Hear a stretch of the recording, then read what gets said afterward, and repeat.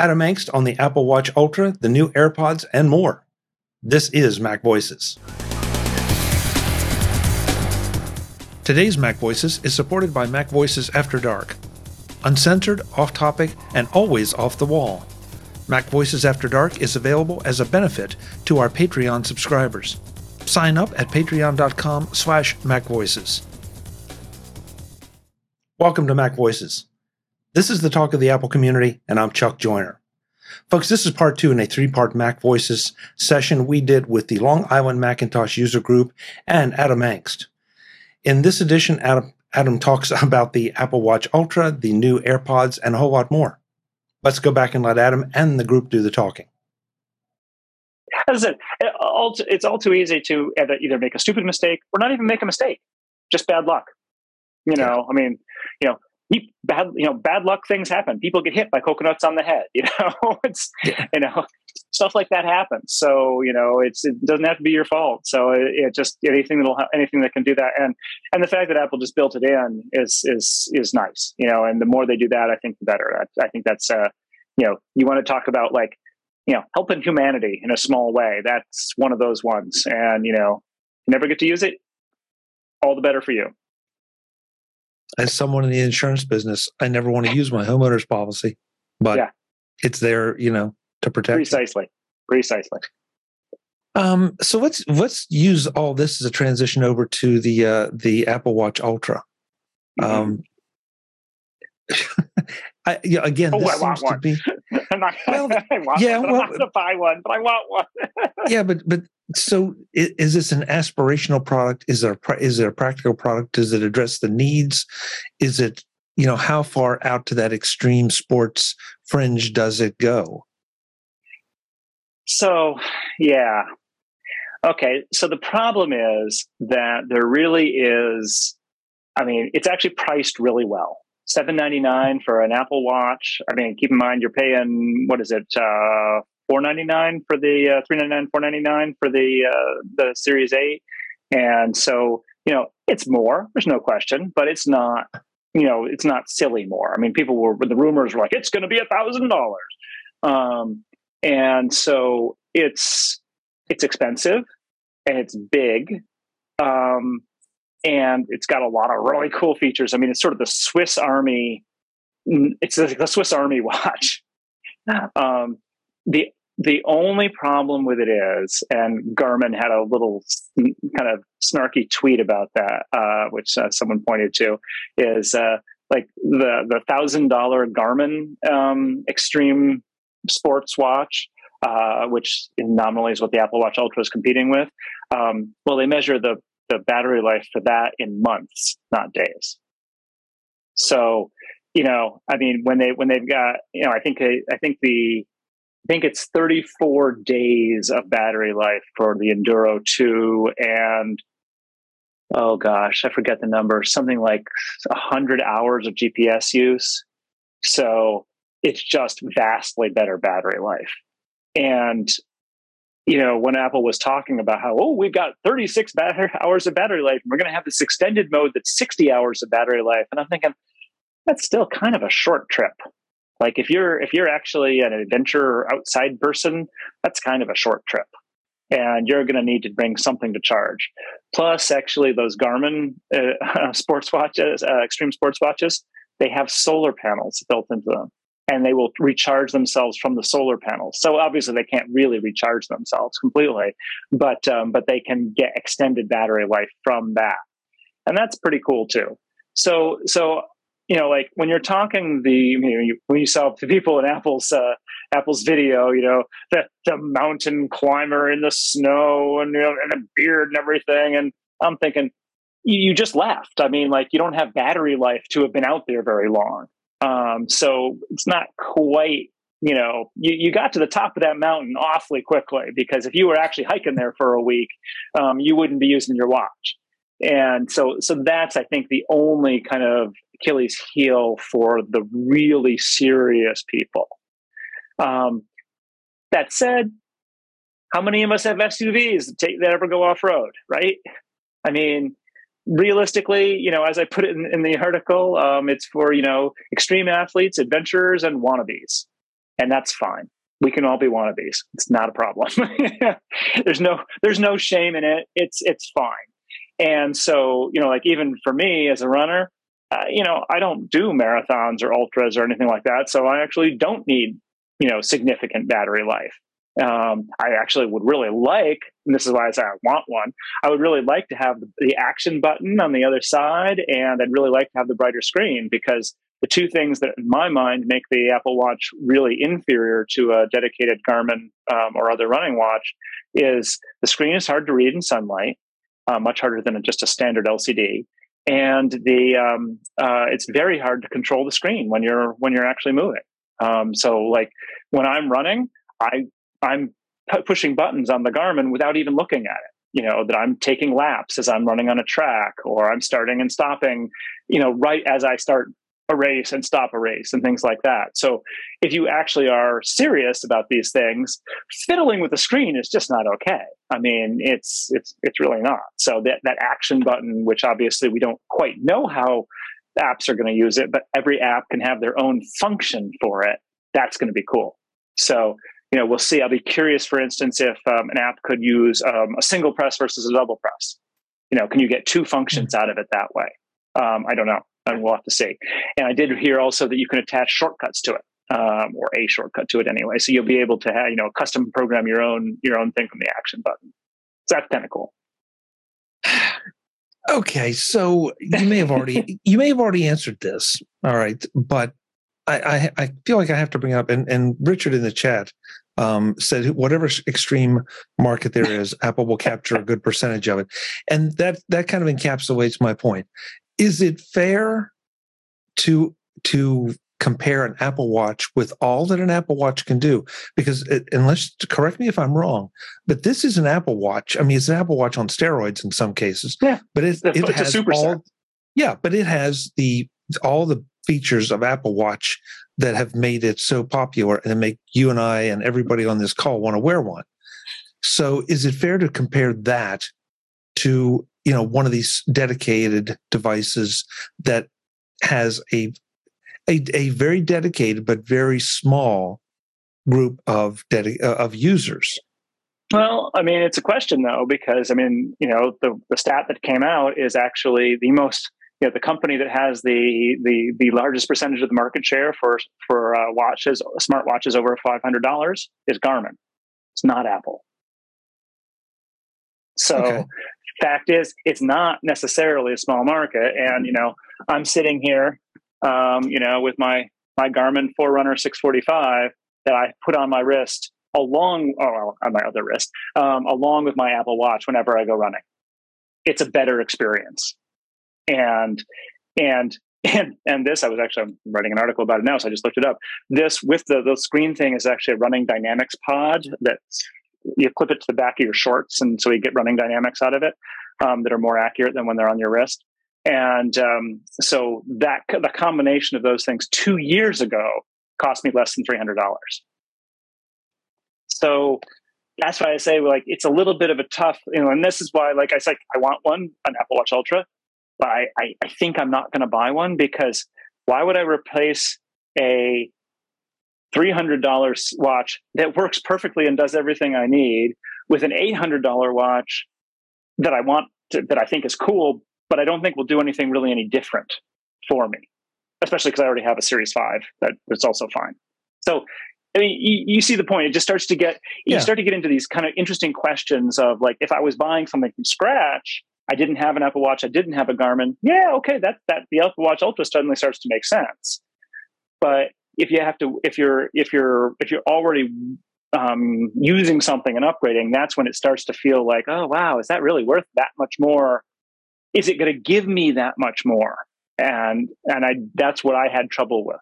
Was it worth $800 to, in my case, really basically get to test it? So. If Apple sent me one, I'd wear it. Don't get me wrong, but it really wasn't a situation where I didn't think it would actually change my behavior in any way.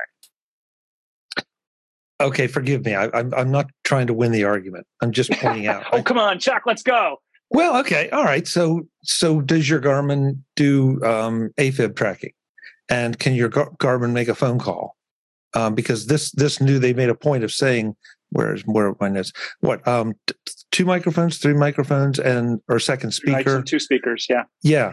So that's where that's where I'm struggling, I'm not saying that the Garmin doesn't have a place, trying to compare. But I will say, like, again, the Garmin is for running. I mean, I actually have the Series 5, which does have AFib tracking and could make a phone call if I was willing to pay for it, which I'm not. And so again, it does come down to, if you're starting from scratch, you can look at the Ultra and go, wow, that gets me enough of what I would want from the Garmin and what I would want from the Apple Watch in a single package. Therefore, it's worth it. I mean, I probably did spend pretty close to $300 to $800 on the 2 watches, right? But once you have one of the watches, then it becomes a harder decision.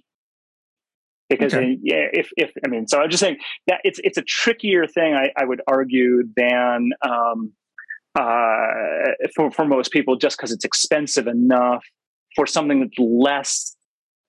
I don't want to quite say this, but like, the iPhone is important. Like, you really need an iPhone at this point in the world, and you don't need an Apple Watch. So.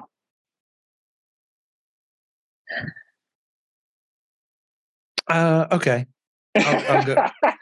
Well, I'll go with that, but I think that the Apple Watch, I mean, they continue to add value from a health perspective, and now from a safety perspective, that it is becoming something that I know I've recommended it to plenty of folks who have older parents, because of the fault if I had heart issues. So, being the which, I apparently do have heart issues. I actually did have a quote unquote event sort of mountain climbing about a month ago.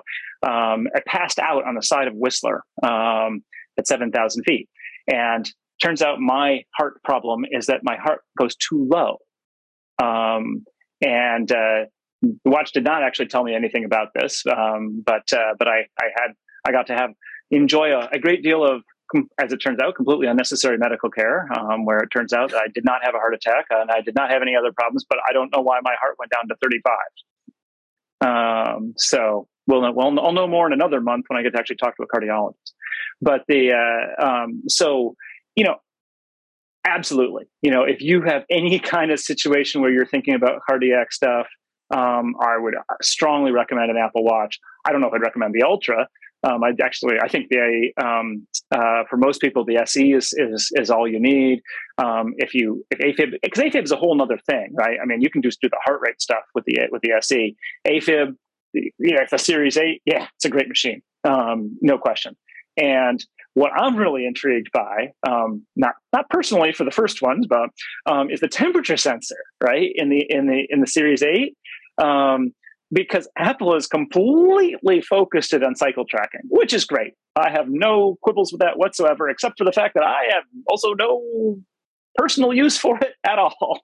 What I'm really interested in seeing is, and people have suggested that this is probably an FDA scenario, is, well, if you can actually tell temperature and you can tell heart rate, you can probably, and blood oxygen, you can probably start diagnosing or at least warning people about a variety of illnesses. I mean, wouldn't it be great if it told you had COVID or even like, hey, you might be getting sick? Start thinking about that.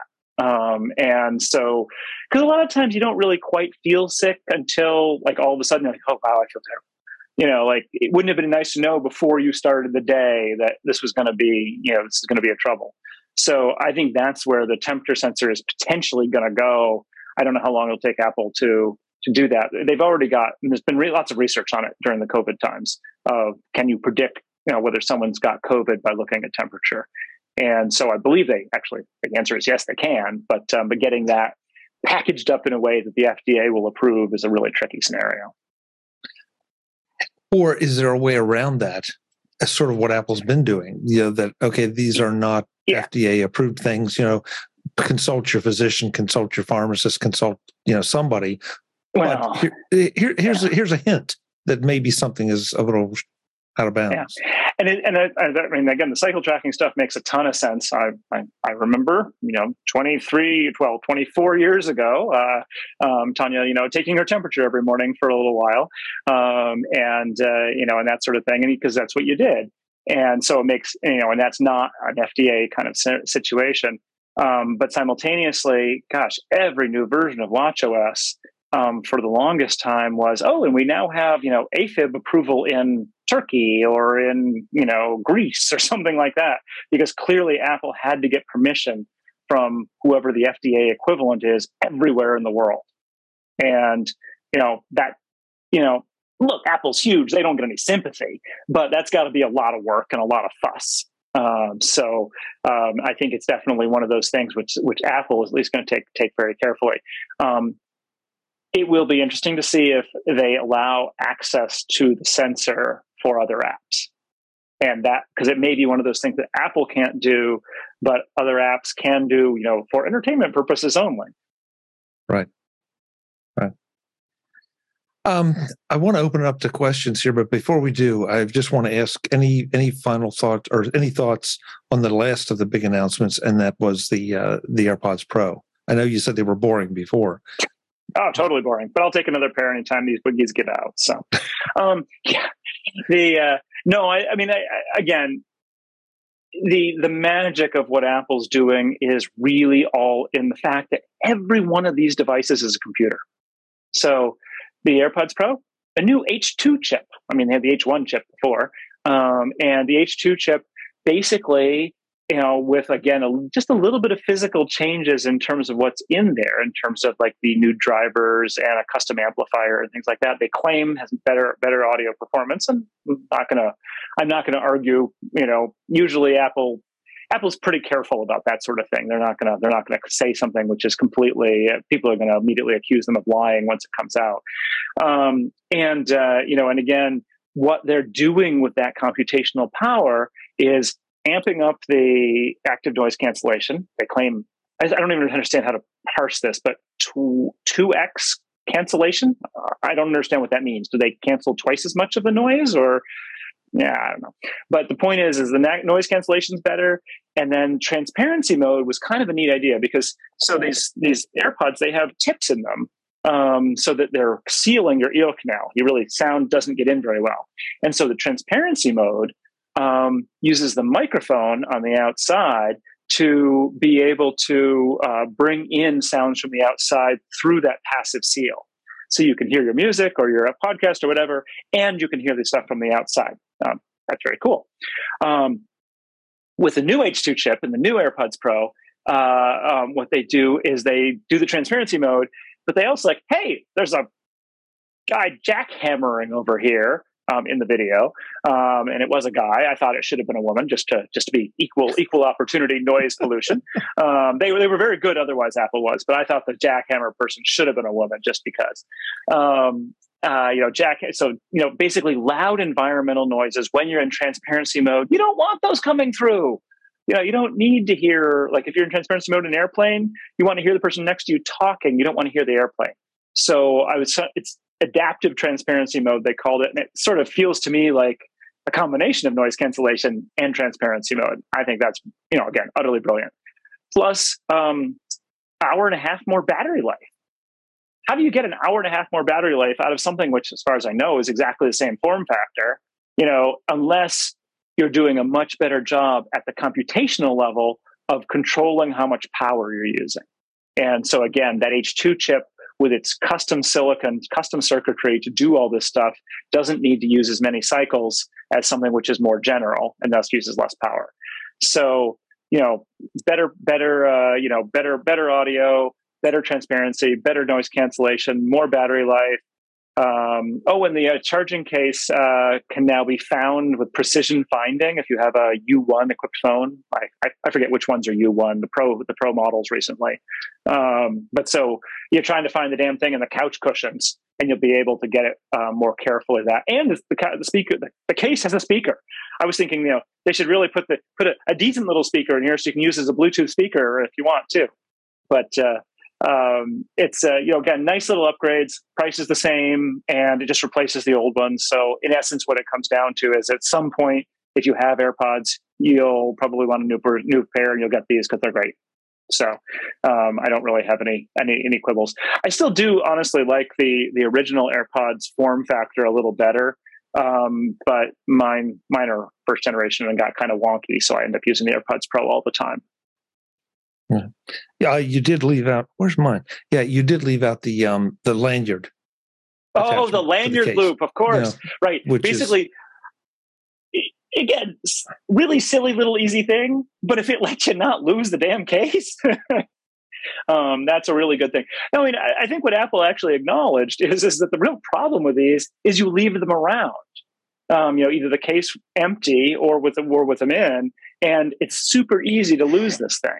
And so the lanyard loop, the precision finding, the case having a speaker so that even if you don't have precision finding, you could make it make a sound. Just takes a lot of stress out. These things they're pretty expensive at $250. You really don't want to lose them. This edition of Mac Voices is supported by our Patreon subscribers and Mac Voices After Dark. Ever wonder what happens before the Mac Voices live shows? Or what happens when the show ends or after the live feed closes? That's where Mac Voices After Dark comes in. If you are a Patreon supporter at any level, you get access to the video of our off-camera conversations. Uncensored, unedited, and always off the wall. It's a small thank you to our Patreon supporters who want to peek behind the curtain. Become a Patreon subscriber at patreon.com/MacVoices. And thanks to everyone who supports the show. Oh, that's an interesting point. Brad's saying you can't use the old case for the new pods. I didn't know that. Huh, okay. And it's perhaps not too surprising. Maybe because the new ones do have also a touch control, so you can change the volume by by stroking the stem very gently. You can change the volume. Sorry. Glad you said it and I didn't. Had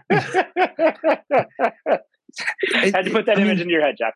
Yeah, so, it felt like there were a lot of nice little improvements. Yeah. I agree with you, and the one thing that I have not seen discussed, and I'm kind of surprised, is the demo with the girl walking out in front of the jackhammer, and taking it out an AirPod, and then you obviously hear the jackhammer. She sticks it back in, and it all goes back to where very, very quiet.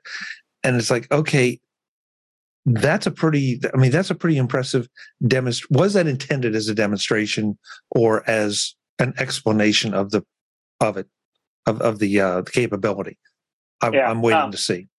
Yeah, I mean, we'll see. I mean, it's just, again, I'm a country mouse, so I don't spend time in cities, but I have to say I see a lot more people wearing earbuds. I mean, I'm near Cornell University, so a lot of students, and man, they have their freaking earbuds in all the time. So there is a certain level of, if you're going to have the things in, maybe they should be doing you some good, and transparency. The adaptive transparency. It's probably a good thing. I mean, one of the issues that we are running into is people, using earbuds too much and then having premature hearing loss. So, and Apple's actually put some effort into preventing that. And this, it might help a little bit more by, there are pretty loud environmental sounds out there. I have my watch set to warn me when it goes over 80 decibels for some amount of time. And actually, almost never happens. Just every now and then. But again, I don't live in the city, so. At this point, so before we run out of time, I want to make sure we opened up to everyone. So, folks, if you have a question, unmute yourself, please. I think and wave, yeah, or raise a hand or something. Yeah, there, sure, Lynn. Whatever. Sorry. Okay. Well, I saw Scott's hand up. So. Oh, Scott was first. All right. Yeah. I preferred looking at Lynn. She's prettier. Sorry, Scott. Anyway, this is for Adam. Okay. First of all, I have to tell you, when the times you came to us live, I always enjoyed talking to you and Tanya. It was so nice. Well, thank you. I was telling people that, I'm doing this meeting via Zoom, but I actually have been to Lima. Are you in the same? Yeah. I guess you're not in the same place because you're not physically there. But are you having meetings at all in person anymore, or not until it was a New York NYIT Institute of Technology? Yes. Yeah. Yes. I remember that. Right. Remember that well. And we went. And we always we'd go out for Thai food beforehand. Yes. Yep. Yes. It will happen again. It will happen again. Anyway, what I wanted to tell you is I really liked your article that you were videoing this car racing around the track. It was an article with video. Huh. And it was a thing where you thought you were going to run out of juice and you went and got something from the car. Oh. So yeah, not car racing, track racing. I'm a runner. So yes, I was doing that was running. I thought it was car. Yeah. I was timing a track meet. And so yeah, okay. What I do pretty much whenever I'm not doing tech stuff, I'm doing running stuff. So I'm the president of the local runners club, and I time a lot of races, and I organize the cross country teams and things like that. That is my thing otherwise. And yes, so I did a big article on we have all this insanely old technology that all kind of ends up in a MacBook Pro that had gotten kind of old. It was 2016.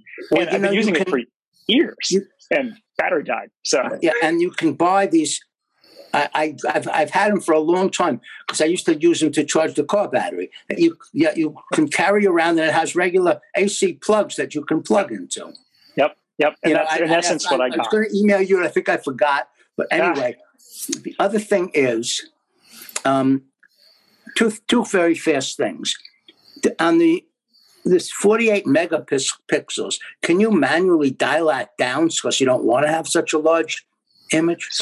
So that's, again, what they talk about with the quad pixel sensor is that it will automatically itself, unless you stop it, it will dial itself down to 12.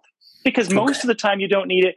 And again, with the computational photography that Apple's doing, combining those 4 pixels is an advantage. So 12 megapixels is really enough for most of the kinds of things you need. And so if you can get more data into that image because you've combined 4 pixels, particularly again with the computational processing, you can actually get better function out of it. But it gives you a very big file, right?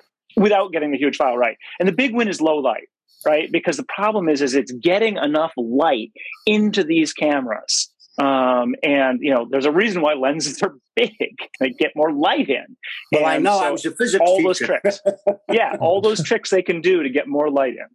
Yeah. And the other thing I wanted to tell you, when you were at 7,000 feet, I have a feeling that the altitude is what did it to you, because you're aware, I'm sure, that it's colder at 7,000 feet. It was 46 degrees.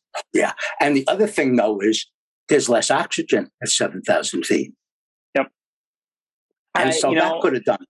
That's all likely. That's the best situation, best guess right now is it was sort of almost a form of altitude sickness. The only problem that we've run into is usually low oxygen and altitude and cold make your heart beat faster, not slower.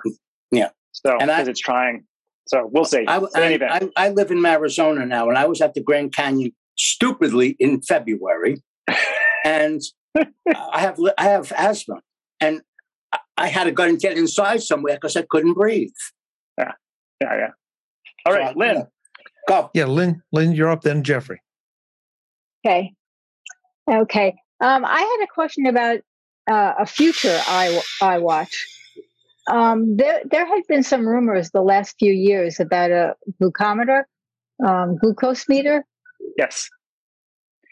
Is that ever going to be a possibility? It's an interesting question. I don't know the science and enough of the science behind what Apple would have to do to get that to do that, because obviously, you're not. It's not going to just sit there with a little pin on the back pricking you all the time. Right. So it's something where they're going to have to be able to read something about the way light intersects. Goes through the skin and the blood vessels and whatnot and bounces back It's my own understanding of the only way they could do it to learn that. Unless Brad may know more about that. But actually, there is a technology that's been patented, and Apple is in conversations with this company that does that. It does a light, transmission, and it does a calculation. So they have their own product that does this sort of thing, non-contact. It does not puncture your skin. But Apple hasn't gotten there legally to do that. And of course, then they have to then engineer a new watch that incorporates that function as well. So it's something that they're looking to do. Obviously, it might be a good couple of years before we even hear some rumors that is showing some fruition. But they're working on it. If you want it available, I don't think there's a product yet that does it. It's about to come out as a separate product. Eventually, the watch will most likely add that at some point. Okay, my guess also is that that's something that even if Apple gets the technology working and whatnot, that is going to need FDA approval. Absolutely, I hope so. So I mean, you want it to have FDA approval, but that then takes time and effort and so, because it is such a big deal for people with diabetes to have accurate information there, so the FDA is going to be very, very intrigued by that. But there's a lot of people with diabetes, so it will be very important for Apple to be able to offer that. Yeah, and to not have to do the prick tests all the time would be great. So, Right, exactly. Thank you. Yep. Okay. All right, Jeffrey. Thank you, Bradley. No problem. I've just come back from a trip where I flew to Calgary and came back from Vancouver. And these little things, the AirPods this is in a 12 South case. Yes. Extremely useful. They made the flight a lot less unpleasant because now a lot of the airlines have a Wi-Fi bank of movies that you're able to connect your iPad or your iPhone into. And wearing the earbuds, I was sitting toward the back of the plane where it was very noisy, and put those in and the noise just disappeared. Yes. And the movie, I watched a couple of movies, very pleasant. The time went by. What an advancement. So I've got a tip for you. Okay. Because we actually were in Vancouver in August, and so we're strange. Tanya and I basically always watch TV together. Pretty much everything we watch together, unless one of us is sick, and then we both have a few certain shows that we watch when we're sick alone. But so on the plane, Chuck's utterly flabbergasted by this. Yeah. It's family time, Chuck. Come on, get with the program. Okay. I withdraw my question. What are you? Some kind of So in any event, we loaded a bunch of stuff that we watch on Tanya's iPad Air, and here's the tip, which is that you can connect multiple pairs of AirPods to the same iPad. And then you can both have these in and each get the audio, and with separate volume controls, because it turns out Tanya's hearing's better than mine. So she likes the volume quieter than I do. Oh. And so this was actually really cool because we were able, it was a little fussy. It was a little fussy because I had to actually unpair my AirPods Pro from my iPhone and repair them to her iPad to get them on the same device. But it worked really well then because, I could have these in and at the volume my ears wanted, and she could use her AirPods at the volume she wanted while we're getting exactly the same audio from the single device. So, and it's just like, when you tap the, like in Control Center, you tap the speaker thing or you tap audio, whatever, you can just pick multiple devices, just like you would with multiple HomePods, say, or whatever. And it works brilliantly. So it's kind of a nice little feature for those of us who watch TV together, Chuck. Thank you. Wait. Just, I want to be real clear here before he tars and feathers me with something.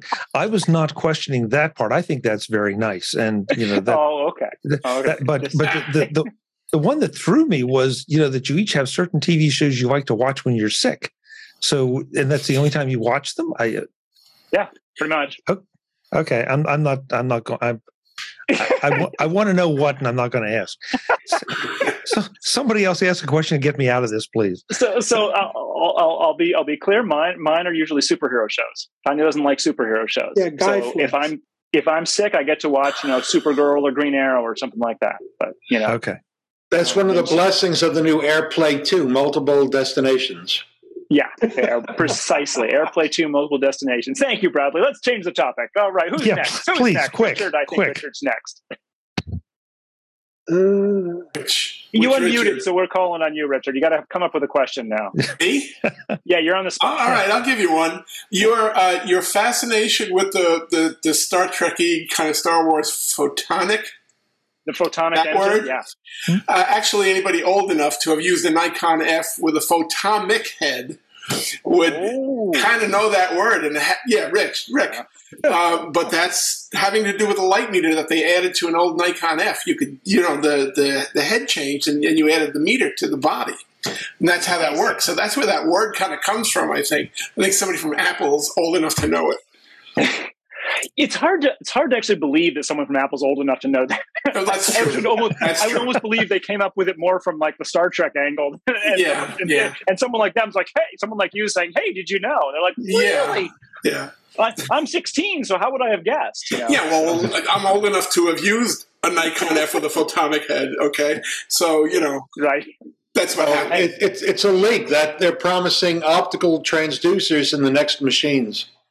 Yes. And Richard, you're never supposed. At some point, we really are into the whatever that, I can't remember the name of the overdrive in the DeLorean. What was it they lost? Oh, the Mr. Fusion.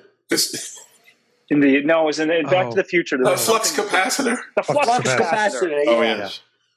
We're pretty soon there's going to be a flux capacitor in one of these devices, and we're like, oh wait, finally. Yeah, there was actually a reference to that in one of the Star Trek Next Generation. Yeah. It was pretty cool. They stuck it in. Yeah. Richard, you were never. Yeah, before you do, Jeffrey, Richard, you're never supposed to say that you remember. You're supposed to say your grandfather told you about it. Oh, okay. All right. That's true. I'm trying to help you out here. Yeah. Okay. Thank you very much. I appreciate that. Adam Angst is back in the next edition of Mac Voices to wrap up our conversation with the Long Island Macintosh user group. We finish up our conversation about the announcements from Apple's Far Out event, and we also take questions from the Long Island Mac audience. That's all next time on Mac Voices. I hope we'll see you then.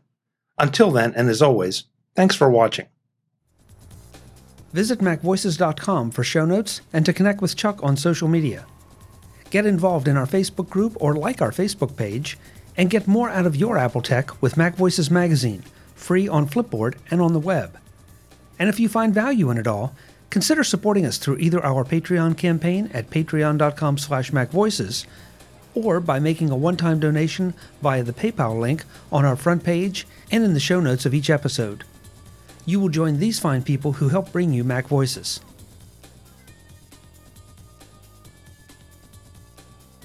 Advertising handled by Backbeat Media at backbeatmedia.com. Bandwidth provided by CacheFly at cachefly.com.